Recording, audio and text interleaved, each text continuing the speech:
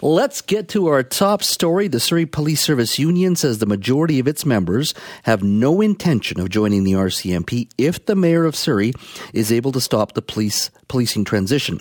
Now, the union says 275 of its 293 frontline officers have signed a pledge saying, quote, "If the Surrey Police Service ceases to exist, I have no intention to apply or to join any RCMP detachment as my next career move," end quote. Now, union spokesperson Sergeant Darren Shepherd spoke to our Jill Bennett on her show a few hours ago. Take a listen.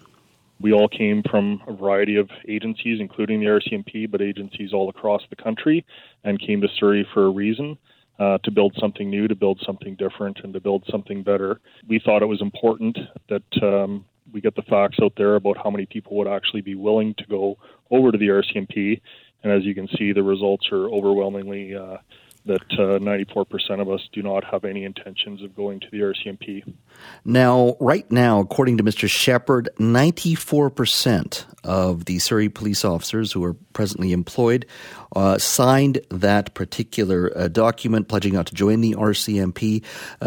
Jill did ask Mr. Shepherd, where would transition leave SPS members that have already signed on? Take a listen. There are too many unknowns to say. Right now, we don't believe that the transition will reverse. It's a provincial decision, not a municipal decision, and there has been never any indication at all from the province that initiated this transition or approved the initial request that they have any appetite to reverse it. So this was simply an acknowledgement of what Mayor Locke is putting forth and our simple response to it. Individual members would have to make their choice as to where they went or what they did.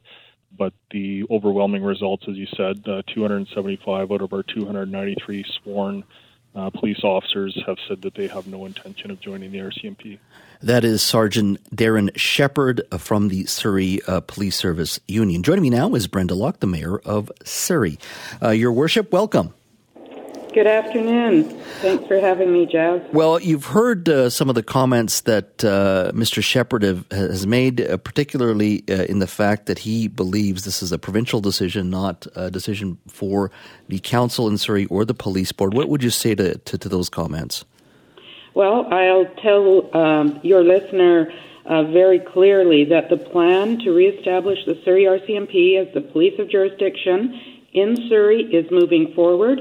We have already started that work. It is well underway. Staff have and are preparing a report that will be going to the Solicitor General by the end of the month. I have had conversations with both the federal government and the provincial government, including the minister. So we are moving forward, and so the public will see a public-based report this Monday, and that's a preliminary one. And then moving forward by the end of the month, there will be more information for the public and for ultimately the Solicitor General. Mm-hmm. Now, based on what has been said today, this pledge was signed by 275 of 293 frontline officers, and it says, look, if SPS ceases to exist, they have no intention to apply or join any RCMP detachment as their next career move. What happens if these folks do quit en masse or decide not to transition over to the Surrey RCMP? Is that something you're concerned about, or do you just feel that's an individual decision? You move on and you move on with the transition remaining with Surrey RCMP? Well, we will be reestablishing the Surrey RCMP in Surrey. There's just no doubt about that, Jazz. And it will be, you're right, it will be up to individual members of the Surrey Police Union. If they choose to come over, they are absolutely welcomed.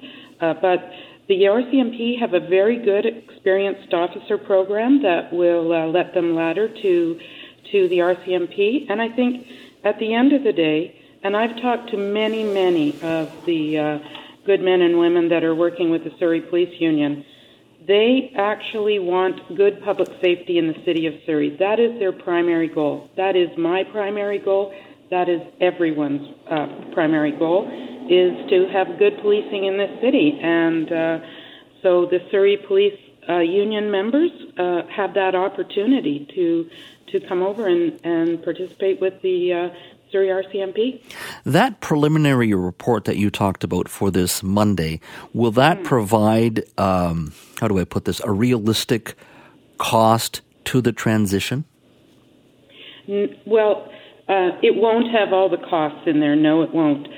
It will establish the framework, so it will identify some of the issues that we are going to be working to establish our mandate, if you will, moving forward for the Solicitor General. But in the very near future, and I'm hoping within weeks, we'll have the actual numbers for everyone. Mm-hmm. And just to clarify here, the sergeant Sergeant Darren Shepherd, basically said this is a provincial decision. In your mind, this is a municipal decision, and you will be providing guidance to the Solicitor General based on your thoughts, your views, and what you believe is the sentiment in Surrey, and certainly the outcome of the election. And that is what's driving this transition in your mind. So I don't know that I would describe it as a municipal decision only. Certainly, the Solicitor General has asked the City of Surrey to give him a report, and I believe you played his clip as well, to give him a report that outlines two issues. One is the HR issue, the human resource issue. The second one was the costing. That is what we are working on, and that is what we will have to the Solicitor General, so that we can work together by the end of the month when we have all the information in front of him and in front of the Surrey public.